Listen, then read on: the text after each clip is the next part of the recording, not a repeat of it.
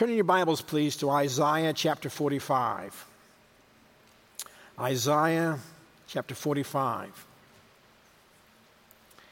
It's normally my practice when I come here to preach on missions. But today the Lord led me to a passage that's not necessarily a missions passage, although there could be applications that way. It has more to do with your heart and your history of the last few years. Has to do with the future, has to do with our country, has to do with the reality of who we are and the sovereignty of God in choosing His choices for us. The passage was read, and I'm grateful for that. But I want to draw your attention back to chapter 44 and verse 26. The prophet writes this: "Who confirms the word of his servant and performs the counsel of his messengers? Who says to Jerusalem, you shall be inhabited, to the cities of Judah, you shall be built, and I'll raise up her waste places? Who says to the deep, be dry, and I will dry up your rivers? Who says of Cyrus, he is my shepherd, he shall perform my pleasures, saying to Jerusalem, you shall be built, and to the temple, your foundation shall be laid?" Those words were written 150 some years before Cyrus was born. 150 years. Cyrus would be chosen by God to restore Jerusalem. The story is told in the book of the Kings, but here we have Isaiah addressing that great event. In our passages for this morning, we read these words: "Thus says the Lord to his anointed," Cyrus, a pagan, wicked king.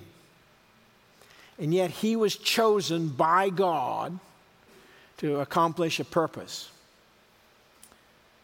The leaders that we have were chosen by God, regardless of their condition, regardless of their status, regardless of who they are.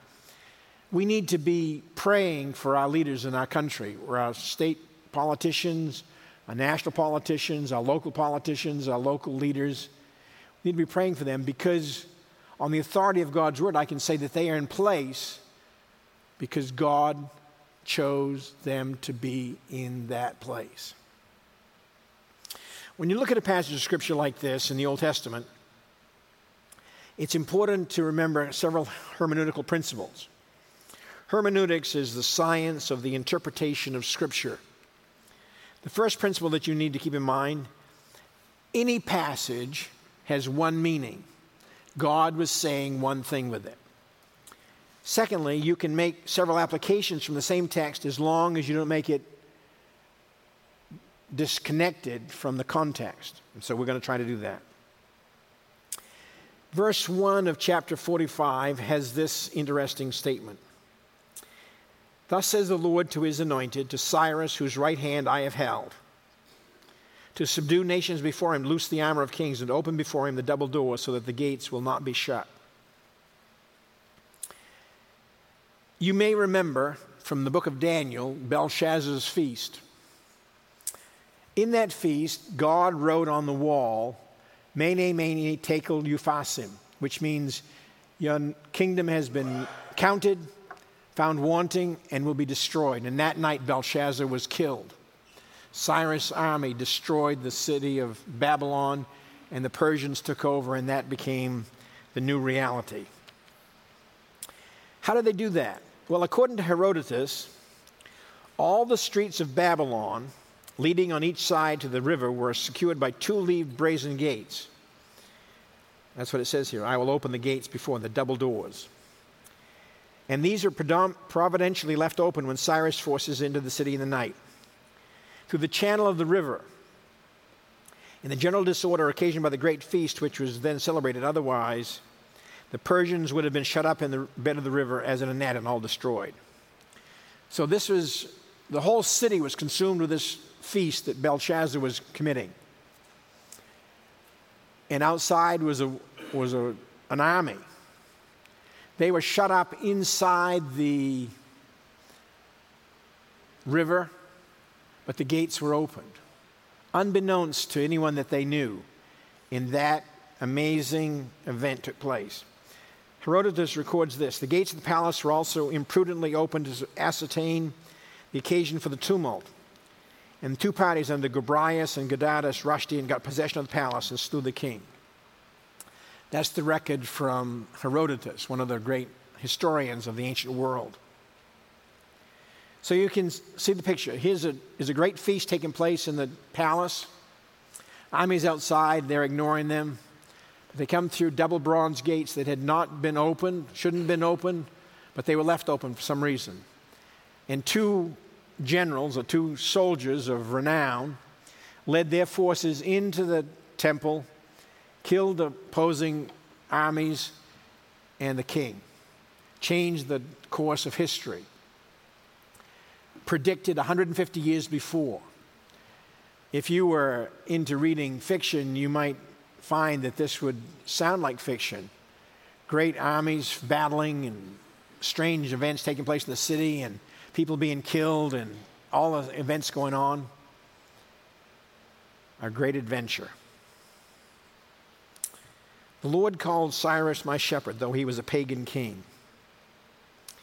When the remnant of Judah had served the appointed time in exile, then Cyrus sent them back with temple utensils and support for the people to live while they rebuilt the walls of the city. Now we come to the point of the whole message. Verse 2. Addressing Cyrus, God says, I will go before you. I'll make the crooked places straight. I'll break in pieces the gates of bronze and cut the bars of iron. I will give you the treasures of darkness and hidden riches of secret places, that you may know that I, the Lord, who call you by your name, am the God of Israel. We're going to consider treasures in the darkness. Babylon rested on current site near roughly Baghdad in Iran, or Iraq rather. Underneath the sands of that country are some of the richest deposits of oil and natural gas found on the earth. When God would say, I'll give you the treasures of darkness, perhaps he was remembering, or he knew actually, but he was remembering that underneath the oil, underneath the sands of that place, there were treasures in the darkness. Did the Lord know about this promise? I think so. Now, we need to understand what darkness is.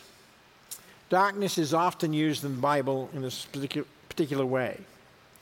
It is often used to represent the opposite of the presence, or at least the approval of God. It was Job who said he uncovers deep things out of darkness, chapter 12, verse 22. God can find things in the darkness. You men who have been signed to find something in the house who couldn't find it, that's because you didn't look with women's eyes. Your wife or your daughter or the women in your household went looking. Here it is, right here. And you looked over it 4 times, never even saw it. Now, you ladies can laugh. The men can kind of put their head down in a little bit of embarrassment. They can't see things that the ladies can see. In the darkness, God knows where it is. I believe there are some lessons we can learn out of the darkness as well. Do you trust the hand of God? God said that he controlled the darkness, that he built the darkness, he made the darkness, he uses the darkness. It's his possession. Allow me to appoint you a few examples of deep and wonderful things, treasures in the darkness. When troubles overtake us, we often think like Job in the passage we read earlier. Oh, that I were as in months past, as in the days when God watched over me, when his lamp shone upon my head, when by his light I walked through darkness. How many of us have said, this is a terrible day. Oh, that it would be like it used to be. Oh, that it would be like the days when the sun shone. Oh, that it would be like when my wife was there. Oh, that it would be like when my husband was there. Oh, that it would be like when this had happened and that had not happened. Every one of us has been gifted with opportunities to walk in the darkness. Every one of us has been given the challenge. I tell people that troubles come into our lives out of the gifting of God. He knows what we can stand. When my wife passed away many years ago, I didn't think I could handle it, but God knew I could. He allowed me to go through that trial. When troubles come into your life, it's because God has decided, and He knows you well enough to say that you can handle it, even though you say, I can't handle this. This is too big. This is too terrible. This is too dark. This is too dangerous. What can I do? I'm at despair. And some people respond negatively to God's trials and testing. I tell people that trials are like pressure. And the pressure is always on your back. If your face is turned towards Christ, it'll press you closer to Christ. If your face is turned towards any other direction, it'll press you away from Christ. You need to keep your eyes fixed on Jesus, because when the troubles come, and they will come if they have not, sorrows the like we could not imagine, troubles and trials and darkness we cannot imagine. And they will press us to Jesus if we keep our eyes fixed on Him. When God addressed Job, He made the following opening statement. This is from chapter 38, verses 18 to 20. Have you comprehended the wealth of the land, the breadth of the earth, rather? Tell me if you know this. Where is the way to the dwelling of light? In darkness, where is its place? That you may take it to its territory, that you may know the paths to its home. Job's interaction with God began with that phrase of God speaking to him. Darkness would be part of the tools. You know the story of Job. You know that he went from happy-go-lucky, serving everything with blessings and children and riches and wealth and possessions, and went to the place where he was on an ash heap, scraping the boils on his skin with the broken shards of clay. He went from bright light to great darkness. And yet at no time did he say a disparaging word about God. You and I have been challenged that same way. Whether you've been through a day of darkness or not, I don't know. But if you haven't, you will. You see, God chooses both the light and the darkness to come into our lives. We have to look harder to find the treasures in the darkness. I could give you a number of verses in the Psalms that talk about that. Daniel admitted to God that he reveals deep things and secret things. He knows what is in the darkness, and light dwells with him. Chapter 2, verse 22. When you're in the darkness, you don't know what's there. When you have no light, there is no way to see what will catch your toe and stumble you ahead. No way to see what will run into. No way to know what is in front of you. But God knows what's in the darkness. I had a preacher friend a long time ago. He's long since gone to glory. And he would, when he was preaching, he would be always reaching with his hand. And someone said to him, Willie, why do you do that? He said, I'm reaching for Jesus' hand because I know He's beside me. Now, I don't know what you think about that kind of thing, but I know that creating in yourself an awareness of the presence of God is an important task, an important skill, an important lesson that each one of us has to learn. From the youngest to the oldest, we all have to continually learn the lesson that He is as close as my hand. And there is nothing in the darkness that He does not see. Let's look at a couple of examples how the Lord can use the darkness to provide a great treasure for you and me. Turn in your Bibles to Luke chapter 2, please. Luke chapter 2.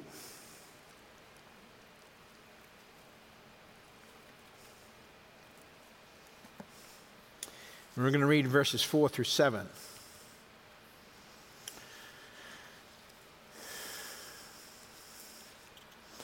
Joseph went up from Galilee out of the city of Nazareth unto Judea to the city of David, which is called Bethlehem, because he was of the house and lineage of David, to be registered with Mary, his betrothed wife, who was with child. So it was that while they were there, the days were completed for her to deliver it. She brought forth her firstborn son and wrapped him in swaddling cloths and laid him in a manger, because there was no room for them in the inn. In that passage, you read about a sad couple. Sad couple because they had to go get taxed. Nobody likes to get taxed. Sad couple because she was very pregnant, very pregnant. Those of you who are moms, you remember what it was that last few weeks before the delivery of little sunshine that came into your life. You thought, will this ever end? How can I stand this? It's too hot, it's too cold, it's too something, I feel miserable. And she was walking from Galilee all the way to Bethlehem in those last days. You ladies can maybe remember what it would have been like. She may have ridden on the back of a donkey. That's what the pictures show her. I can't imagine that would have been any better than walking. But I don't know. I've never ridden on a donkey and I've never been pregnant. But I understand enough about it to know that those of you who have been, that would have been a miserable, miserable time. And nestled in the darkness of her womb was a baby. They got to Jerusalem, or got to Bethlehem rather. They went to the inn, and there was no room in the inn. They were put in a stable, and I can assure you that the electricity was not on then. And so the stable was a dark, gloomy, dingy place. And there, in the darkness, in the dinginess, in the trouble and trial of all that she had been through, she brought forth her firstborn son, Jesus, born to Mary in a stable. Can you tell me that that wasn't a treasure in the darkness? And there, in the darkness, God brought great treasure. My friends, when you take a look at your life, if you're careful and you look around in the darkness that engulfs you, maybe even this moment, maybe even this day, you heard a diagnosis of cancer on Friday. I don't know. You heard of a family member who was diagnosed. You heard of an event in your own life. Something happened. You had a financial loss. You had an accident. I don't know what's happened. Darkness may be new in your life this day, or you may be suffering a darkness that has been with you for weeks, maybe months. Reach out your hand and look for the treasure. He will guide you to the treasure that's there. And I can assure you that there is. Listen carefully. It was a dark day for them as the contractions began, and there was no room in the inn. Matthew recorded these words and comment on that event. The people who sat in darkness have seen a great light, and upon those who sat in the region and shadow of death, light has dawned. So you see that God was telling the people of Israel at that time. He prophesied that from a long time before, actually. He said, light has dawned. Is Jesus in your life? If not, only Jesus can give you light in the darkness, because he controls the darkness and the light. And he can bring that to your heart and life. This quote from Isaiah 42, verse 7, reveals that even in the darkness of their troubles, there's great treasure in the morning darkness. Turn your Bibles over to John chapter 20. John chapter 20, and we're reading from verse 1. Now, the first day of the week, Mary Magdalene went to the tomb early, while it was still dark, and saw that the stone had been taken away from the tomb. Then she ran and came to Simon Peter and to the other disciple, whom Jesus loved, and said to them, "They have taken away the Lord out of the tomb, and we do not know where they have laid him. There in the darkness, she found the empty tomb. And there in the darkness, she became even more afraid. But you know what had happened, don't you? You remember what happened at that morning? Jesus was alive. He had arisen. The resurrection had taken place, and he was no longer entombed in stone. He was alive. And in a few minutes, Mary Magdalene and the others would discover that, and the disciples, and they would know that Jesus was alive. There was a treasure in the darkness. My friends, in Luke chapter 23, verses 44 through 45, the Bible says that there was darkness over all the earth. That was during the crucifixion. Let me take you into the mind of those disciples. As the darkness descended over the city of Jerusalem, the temple veil was rent from top to bottom. Much symbolism there, of course. We won't go into that.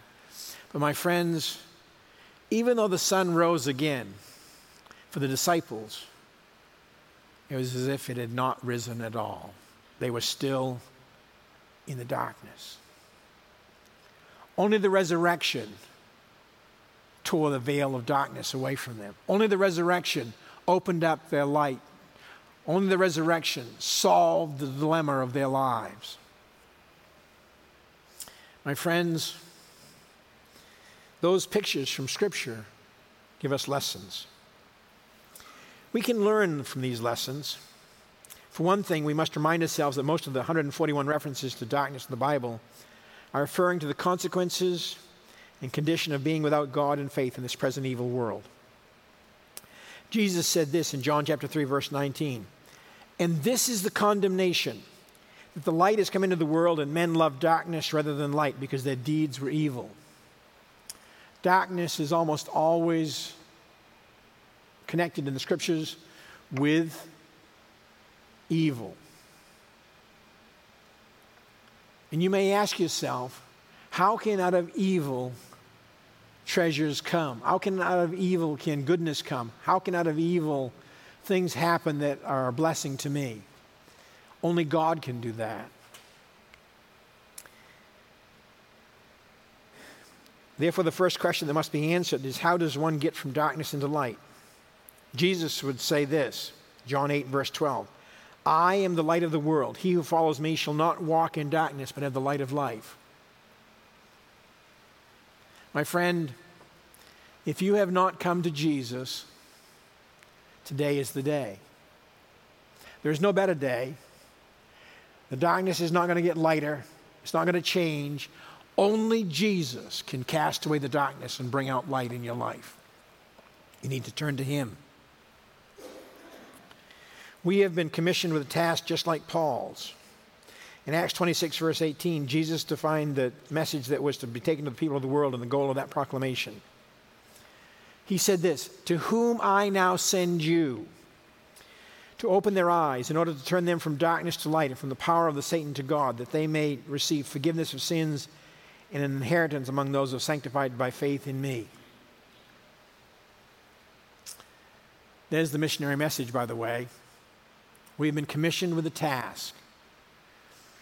I use an illustration about Jeeps. And I don't have a Jeep, don't drive a Jeep, have never driven a Jeep as far as I'm aware. Yes, I did. I did drive a Jeep one time. You can have a Jeep, and you can have a trailer hitch on that Jeep. And that trailer hitch, you can pull a caravan, you can pull a trailer, you can put your bicycle rack on it, you can do all kinds of things. But it's just a bolt-on. Jeeps don't normally come with trailer hitches. You have to put it on extra. But if you have a Jeep and it motivates, it moves, it's because it has an engine. Missions is not a bolt-on that you have that can be taken off and just added on for whatever you want. Missions is the engine that drives the church, just like that Jeep. And my friends, you need to understand that the task that we have been set is to take light to the darkness, the gospel to the lost. There's a second understanding of darkness, not just salvation, but also found in Colossians. This is what he records, the apostle. He has delivered us from the power of darkness and conveyed us into the kingdom of the Son of his life, in whom we have redemption through his blood, the forgiveness of sins. My friends, if you are a believer, you have been delivered from the power of darkness. Darkness has no more control over you. You do not need to be afraid in the darkness. You do not need to worry. You can reach out and find him present wherever you may be, because he is present in the darkness. He creates the darkness. He allows it. He chooses it. He allows it to come into your lives.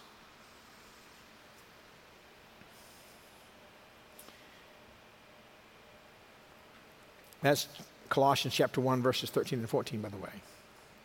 In closing, let me say these things. We are not to walk in the darkness. We are not to walk in the darkness. We are to walk in holiness. We are not to wallow in the darkness. We have been called to joy unspeakable and full of glory. We have been called to a joyous life, regardless of the condition of the circumstances around us. We are not to whimper in the darkness. We've been called to boldness. You and I have been called to proclaim the gospel boldly, clearly, confidently, and consistently in our homes, in our workplace, in our schools, in the places we interact with other people. Wherever we are, we're called upon to share the gospel boldly. We're not to worry in the darkness. Do you worry? Well, I worry about a lot of things. Maybe you do as well. We're called not to worry, because the darkness creeps in. It begins to depress us. It begins to press down on us. It begins to push us in. Instead, we are called to faith, to trust God in the darkness. And lastly, we are not to wither in the darkness. If you have geraniums and you put them in a dark closet, eventually they will wither and die. If you put them in the light, they'll flourish. You and I are called not to wither in the darkness, but to bear fruit. Are you bearing fruit today? Are you bearing fruit this afternoon? Are you bearing fruit tomorrow? Are you bearing fruit for the glory of the Lord Jesus Christ? Darkness is not to consume you. Darkness is to be providing you an opportunity to see the hand of God at work in your life. My friends, there are treasures in the darkness. As I thought about this message, I thought about this church. You've gone through some dark times. You've had some difficult things take place with your pastors. You've had some difficult things take place. You've been a year or more without a pastor. You have had struggles. I remember the day I heard the news of Pastor Ryle, who had fallen here in this congregation. This church has gone through some dark days. But my friends, there are treasures in the darkness. There are treasures to discover the work of God in our hearts, in our lives, and in your life. And you need to be confident that no matter what darkness takes place, no matter what trouble comes into your life, no matter what trial comes into your life, that God has a treasure for you there in that darkness. As we have the communion in a few moments, it commemorates the death and burial and resurrection of Jesus Christ. It commemorates the terrible darkness that the world inflicted upon God, so to speak. But he demonstrated that he is more powerful than any darkness. There is no darkness in your life that God is not able to overcome. There is no darkness in your life that God cannot find you a treasure in it. You just have to be saying, Lord, guide me, lead me to the place that is higher than I. May you be blessed. May you be encouraged. Let's bow in prayer. God in heaven, God of darkness and God of light, we bow in your presence because we realize that you control the light and the darkness. Father, give us eyes to see, ears to hear, hands to feel the treasures in the darkness. May your blessing rest upon this congregation as they move forward. May you be glorified in their midst. In Jesus' name we pray. Amen.